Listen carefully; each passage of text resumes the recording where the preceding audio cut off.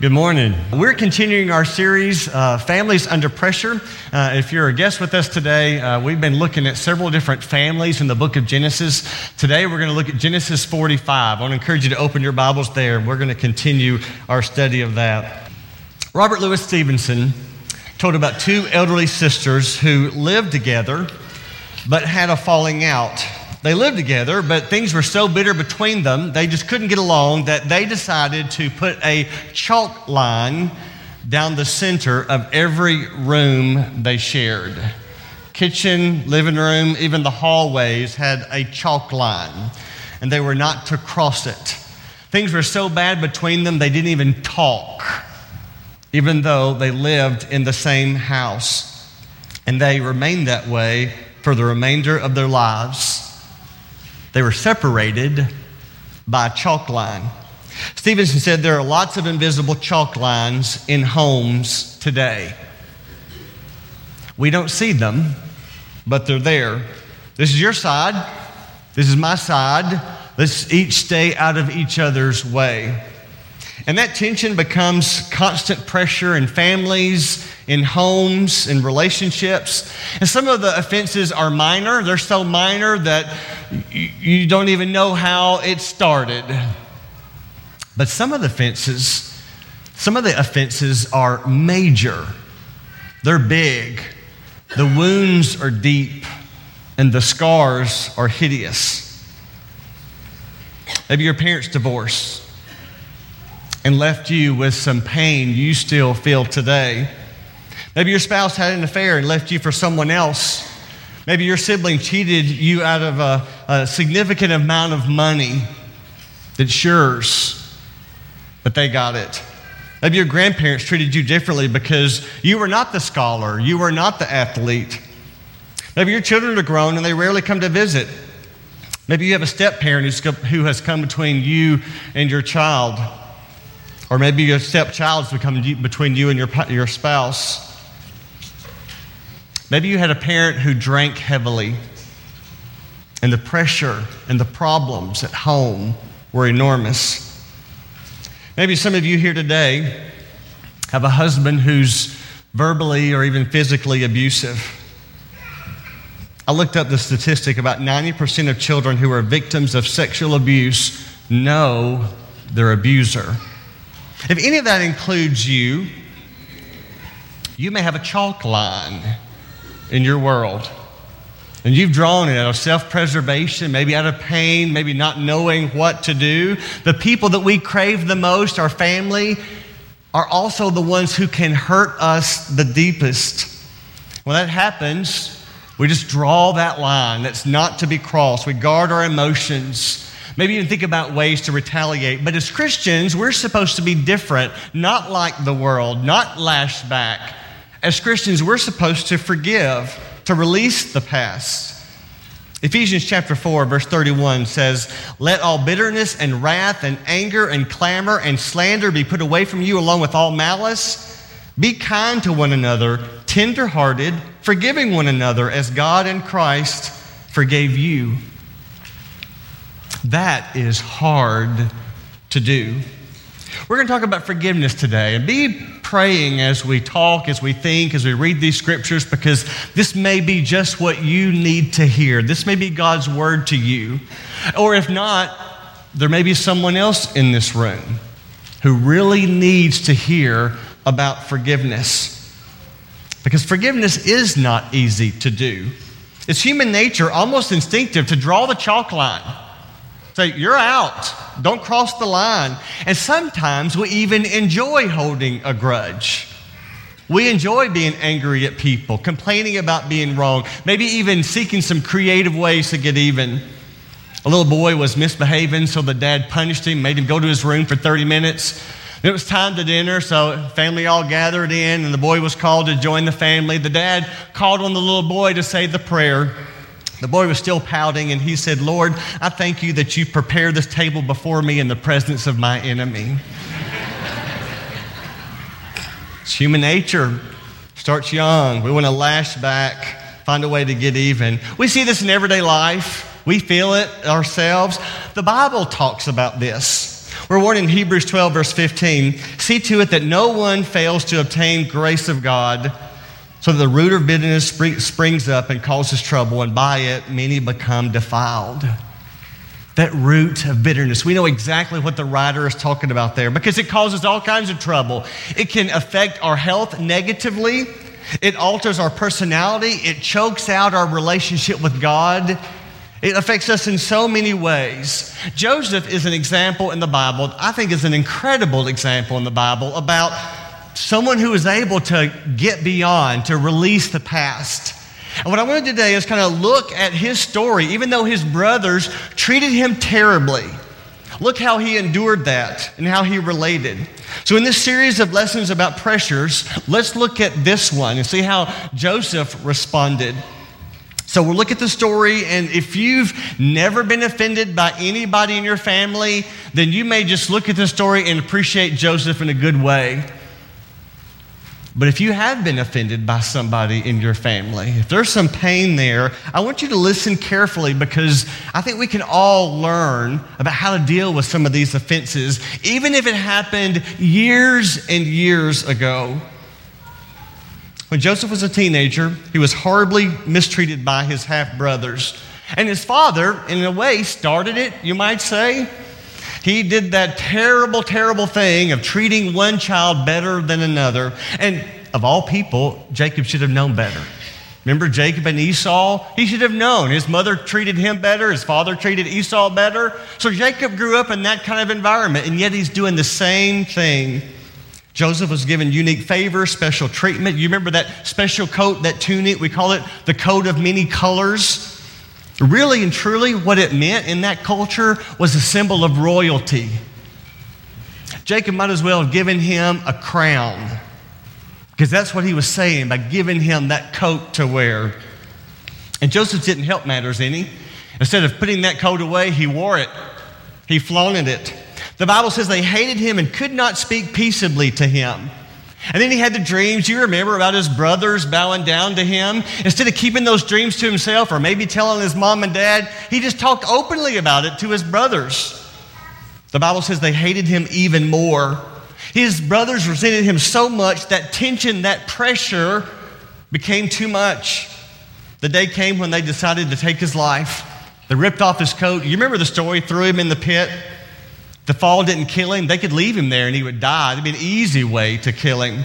And then they sat down and ate and ignored their brother's pleas for help. Can you imagine that? Sitting down for a picnic while your brother is calling out for help and you just ignore it all. Heartless. Then they saw the caravan coming toward him. Judah suggested they could sell him and wouldn't have to kill him. It'd be an easy way to get rid of him, never see him again. So they sold their brother to those slave traders for 20 shekels of silver. And you know the story. God was working in those details. Now, Jacob is 17 at the time. He doesn't know how the story is going to turn out. He doesn't know that God's going to work all these details out for good. But he went, think about it, at age 17, from being the son of a wealthy man to being a slave, sold into the industry, not knowing where he would end up. We can only imagine how terrified, how disillusioned, and even how angry Joseph might have been.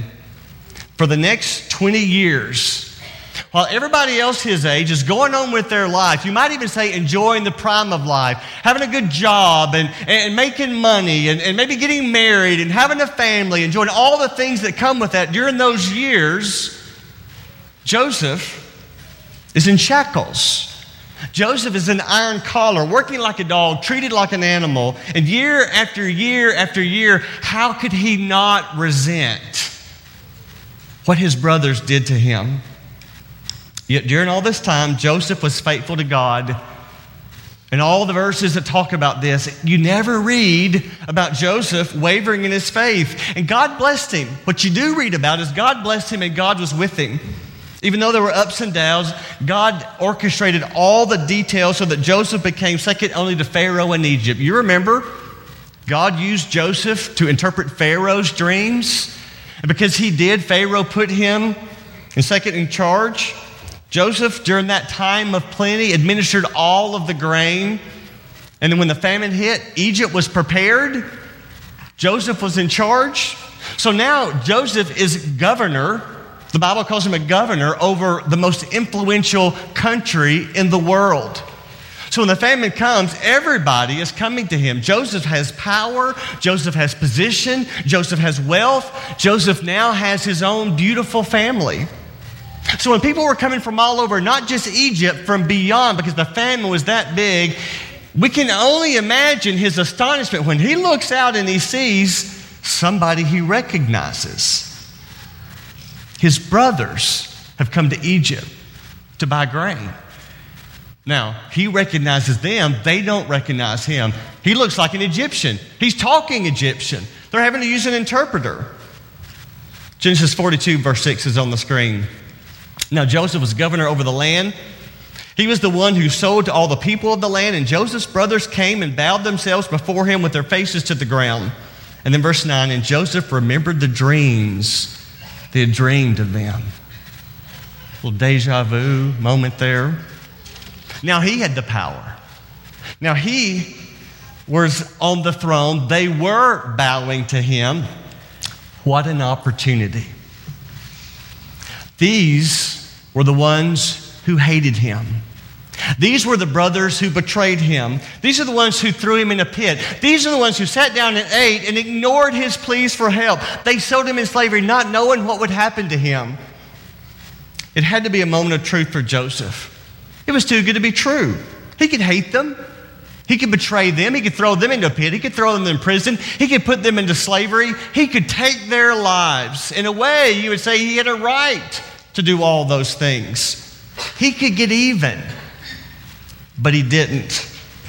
Joseph's immediate response, if you remember, was he spoke harshly to them and accused them of spying. Then he put them in jail for 3 days. When they're brought before Joseph again, even though it was through an interpreter, he could understand everything they were saying, even when they admitted their guilt, their crime against him.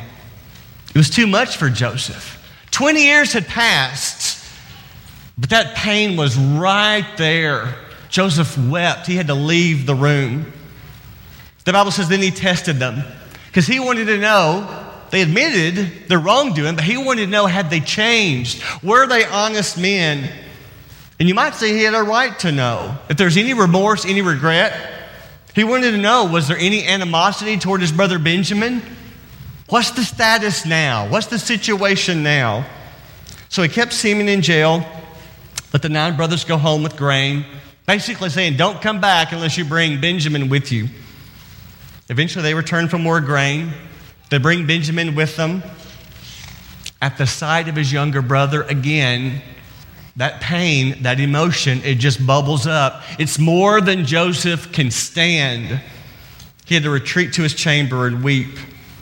As you read through these chapters, you see that over and over again. Joseph's a grown man. He's 37. He's governor of Egypt. He's in control. He's large. He's doing well.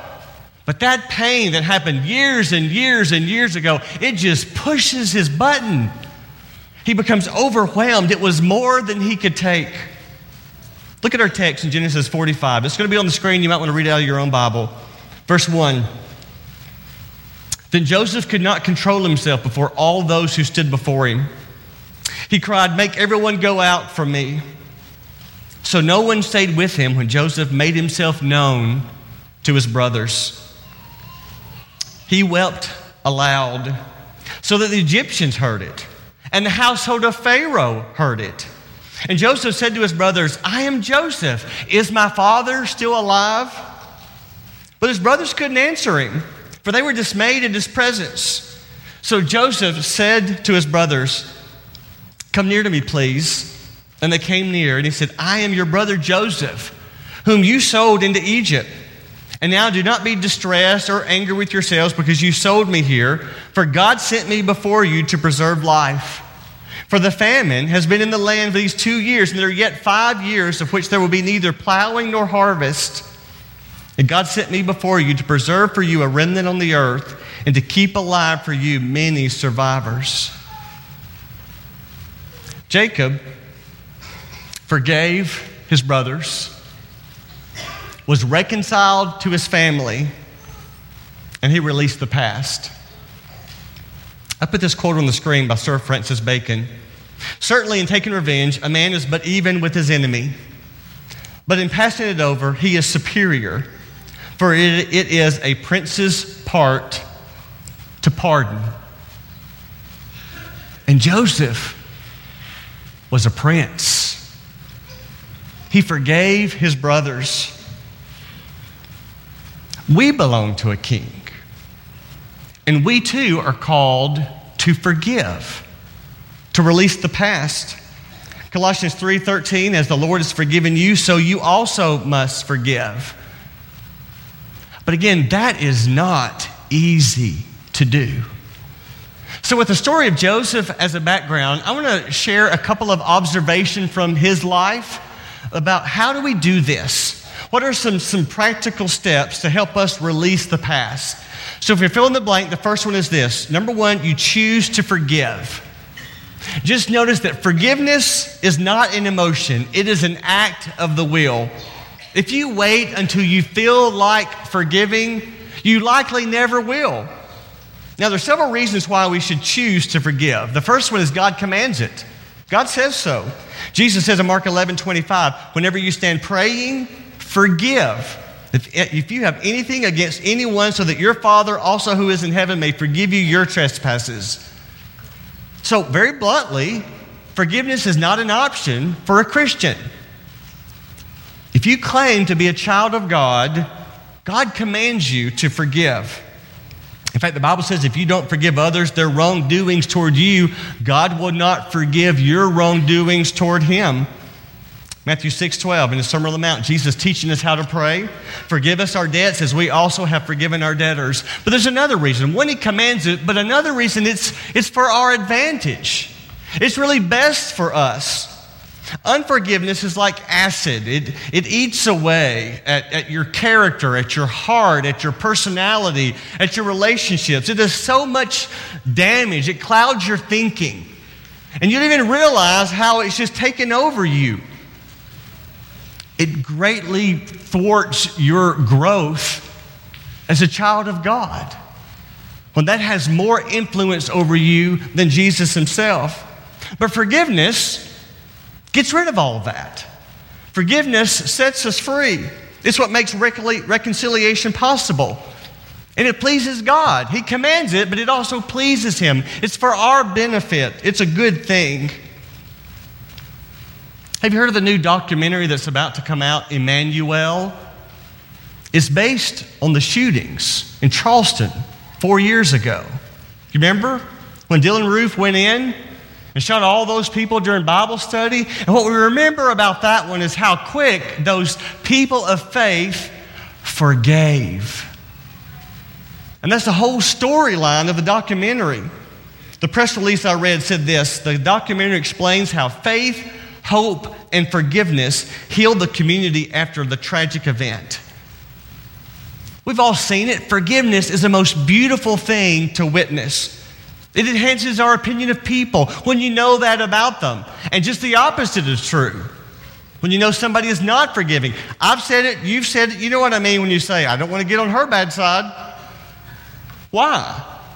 Because she keeps a grudge. She doesn't forgive. They don't have a forgiving spirit. Now, Joseph was faithful to the Lord, but I also want you to observe that he was also smart. He knew that if he just forgave, he might see his father again. Maybe his brothers would come live with him. Maybe his children would get to see their grandfather. Maybe all the extended family could be together the way they should be again.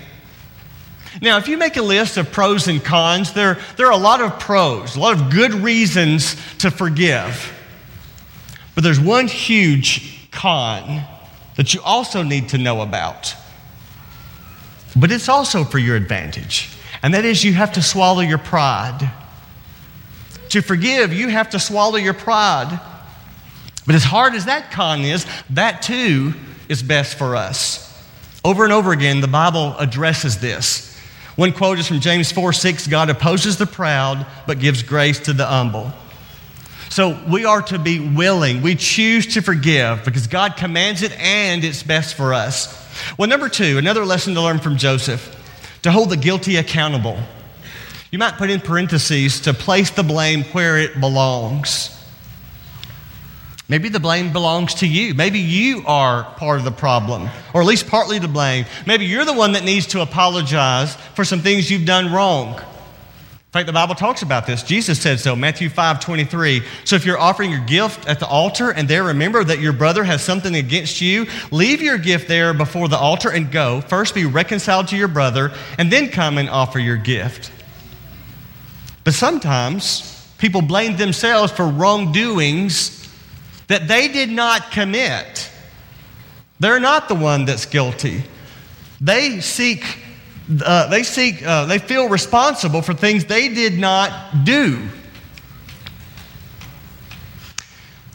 It's the woman in an abusive situation saying, if I were a better wife, this would not have happened.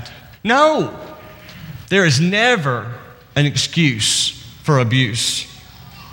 Or if I were a more cooperative child, my parents would not have divorced. No. You being a child has nothing to do with your parents' relationship. They're responsible for that. Or maybe if I'd been more cautious. Maybe if I'd resisted more. Maybe if. No. Don't go that way. There are quite a few details about Joseph's life when you read through these chapters in Genesis. But you don't read anything about Joseph saying, well, maybe I shouldn't have worn that coat around so much. Or maybe I shouldn't have told my brothers about the dreams. Now, granted, he made mistakes, and I would say you shouldn't have done those things. But you and I make mistakes too. We're just human. Everybody makes mistakes. That doesn't warrant being hated. That doesn't justify being sold. This doesn't justify throwing you into a pit and then laughing at you, having dinner, eating a meal while you're asking for help. Joseph acknowledged his brother's wrongdoing. You sold me into slavery. He stated the fact. Sometimes holding the guilty person accountable means you confront the person. Matthew 18:15, Jesus talks about this angle also. If your brother sins against you, go and tell him his fault between you and him alone. If he listens to you, you've gained your brother.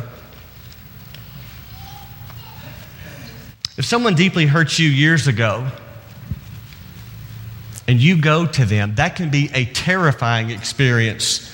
And you can make yourself vulnerable to that same pain. It just comes back. And it may not work. It might make the situation worse. Sometimes it's easier to do nothing and pretend like everything's going to be okay. But when you confront the offender, it allows you to release your anger and your resentment. Now, sometimes you shouldn't do that. As Jesus said, sometimes that's like casting your pearls before swine. So I think we need to be in prayer about what is the best choice. But remember that forgiveness can be done by one person, but reconciliation takes two. Sometimes professional counselors will advise a person who's dealing with this to just write out their feelings, especially if they can't get to that person. Just write out their feelings, the wrongdoing, what happened, how you feel about it, and then destroy the letter.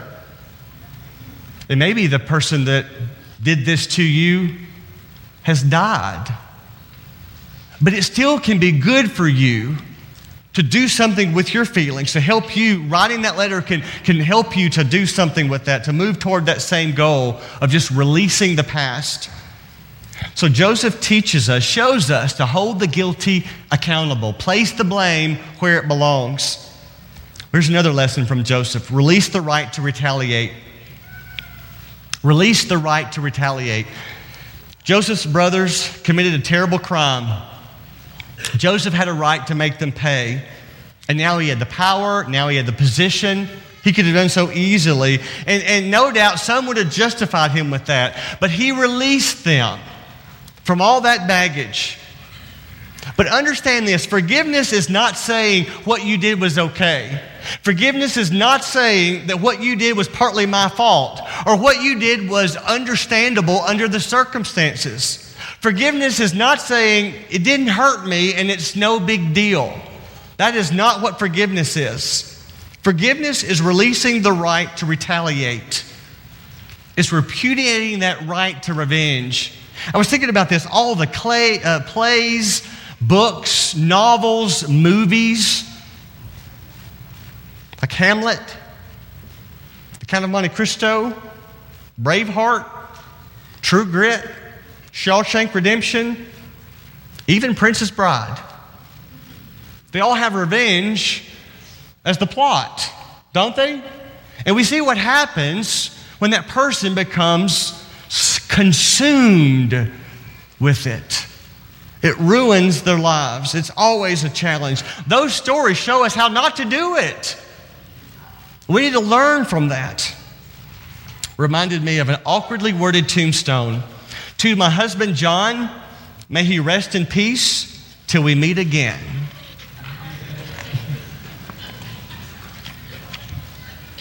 There are some people who are going to get even if it takes their last breath.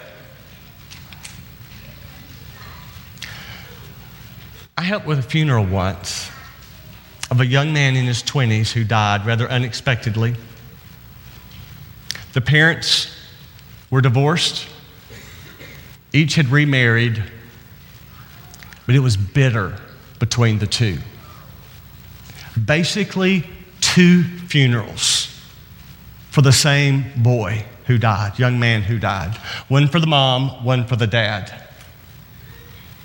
That chalk line was still there. Is that what you want? One of the worst things I ever experienced, even in grieving for your dead son, they would not let go. Release the offender for the past.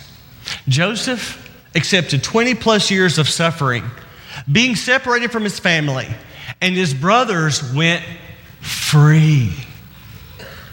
Get that. His brothers went free. And here's something to remember. Releasing the right to retaliate is not a one-time decision. It's every day. It's a long, painful, sometimes a daily process. Whoever came up with the phrase forgive and forget, we need to talk. Because there's really no such thing for us as humans. God can forget, but we can't do that. And please don't say that to anybody. Because if you say that, all that tells them is that you don't know what it's like to hurt deeply. Or you wouldn't say that phrase. Forgiveness is a long, painful, sometimes daily process. Again, it's that woman who learns the awful truth that her husband has been cheating on her. She's devastated. She doesn't know what to do. They get Christian counseling.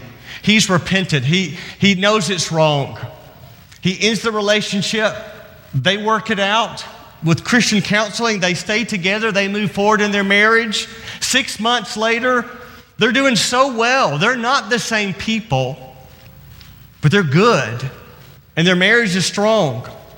And then one day, she's going through some stuff, cleaning up, and she comes across a picture of her and her husband during that time when he's having the affair. And in that picture, his arms around her and he's smiling, and she just thinks in the instant, you fake, you phony. I was so naive to trust you. And she has to forgive him all over again. That's forgiveness. Sometimes it's a long process.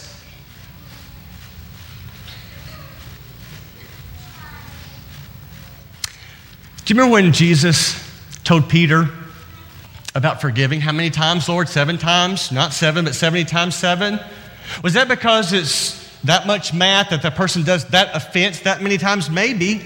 Or might Jesus have been referring to this very thing? Sometimes it's just that ongoing daily reminder that you have to forgive again, and forgive even for the one offense. 70 times 7. Joseph threatened his brothers. He tested his brothers. He waited several days while they were in prison. He wept over the whole situation. He wasn't sure what to do.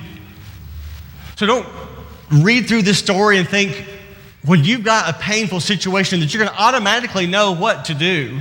It was a process even for Joseph. Jen Frank wrote in her book, A Door of Hope, this quote. I'll put it on the screen. The challenge is not to forgive and forget. The real honor comes in one's ability to forgive and yet remember. So we release the right to retaliate, even though it's a hard daily process. Number 4, to forgive means we focus on God's providence. This is where faith comes in. This is what makes us different from the world. This is where your faith is tested. This is where it comes to light what you really believe. Joseph was very perceptive about what happened to him. To be sold into slavery, taken far from home for years and years seemed horrible. But now he was able to look and realize, understand, see God's providence at work. He'd become governor over Egypt to save people. Not just his family, people from all over Egypt and the surrounding countries. Think about it. Joseph was better off in Egypt than he was in Canaan. He'd become governor. He'd become wealthy. He had even more than he would ever have living with his family. But he said in Genesis 50:20, you remember this line, "As for you, you meant evil against me, but God meant it for good." Folks, you can spend the rest of your life wallowing in self-pity about what happened to you, rehashing how bad it was, how much you suffered for it, telling everyone who will listen about your suffering, garnering their support. You can post it on Facebook in the name of a rant and wait for the likes and the comments, and you will get them. It happens all the time. Or, with eyes of faith, you can look for ways God will work in your life and bring about good. Jen Frank, the quote I shared earlier, went through years of sexual abuse by her stepfather, and she suffered some emotional trauma because of that horrible experience. But years later, she confronted her stepfather, released the past. She became a family counselor. She wrote a book. She appeared on TV programs, and now her life is committed to helping people. God used her painful past to help so many others. Folks, when you drive a car and you look in the rearview mirror for too long, you're going to crash. You glance in the mirror. Even if you look at the dashboard too long, you're going to wreck. But if you focus your eyes on the road ahead with eyes of faith, and you see the positive that God is going to bring about because of what you've been through, that takes faith. Joseph had that faith. And we're called to have the same faith. And number 5, another lesson I learned, restore trust as it was merited. When you read the story of Joseph, he was cautious, even slow to respond. Do you notice that? He did not react by saying, "I forgive you, bring Benjamin, bring my dad. It's going to be good." He didn't do that because he didn't know if he could trust them. He didn't know if they were still corrupt, were they still dishonest. He didn't know, was Benjamin still alive? Had they done the same thing to him? So he put him through a series of tests. I think that was wise. It wasn't until Judah spoke up and said, "Put me in prison, let Benjamin go," that Joseph knew they've changed.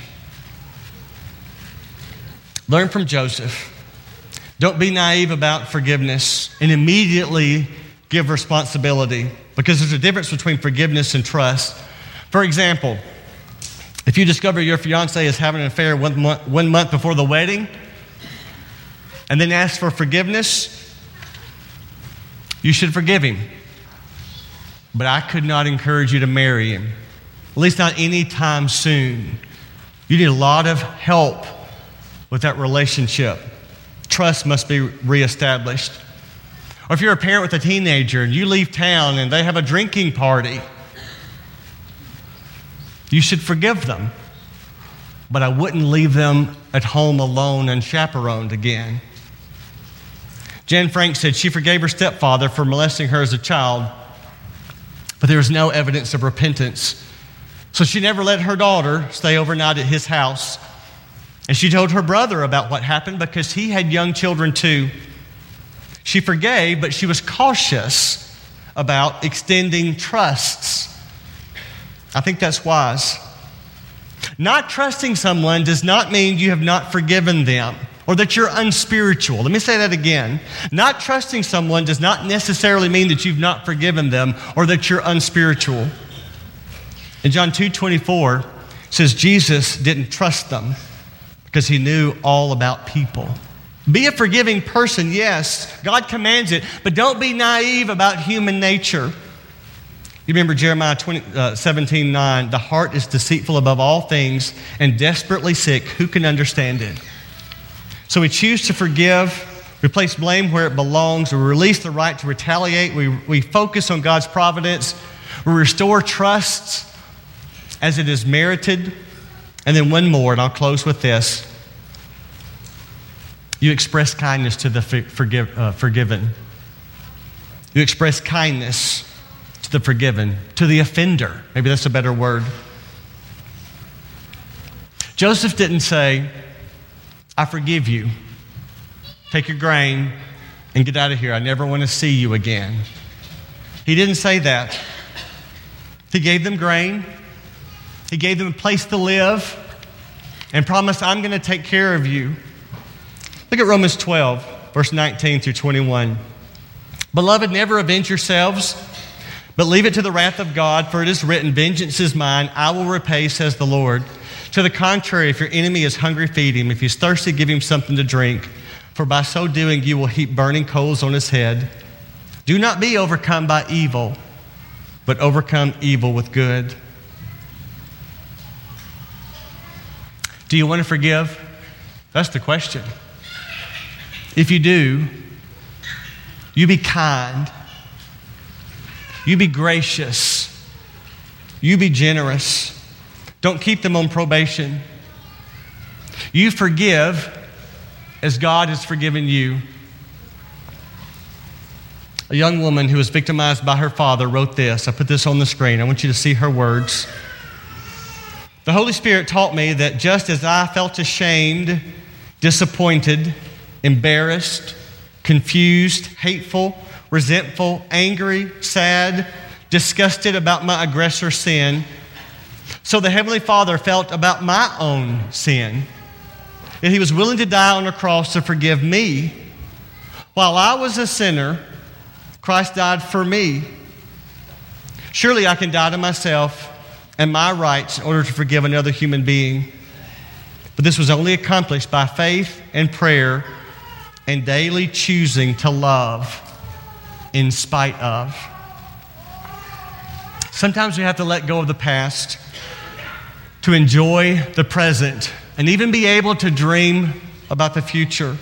These brothers deserve punishment, but Joseph gave them forgiveness and favor. Does that sound familiar?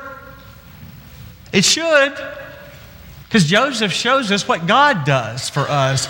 We deserve punishment. We deserve to be banished. Our sin is hideous. And God says, I love you. And God says, come to me and I'm going to take care of you. That's the invitation. That's what He wants to do. If you need God's forgiveness, won't you come as we sing this song? Confess that you are a sinner. If you've not yet been baptized, let your sins be washed away. Or if there's a struggle that just keeps tripping you, let us pray for you. God will forgive you. If you need anything, any encouragement, won't you come? Let's stand and sing.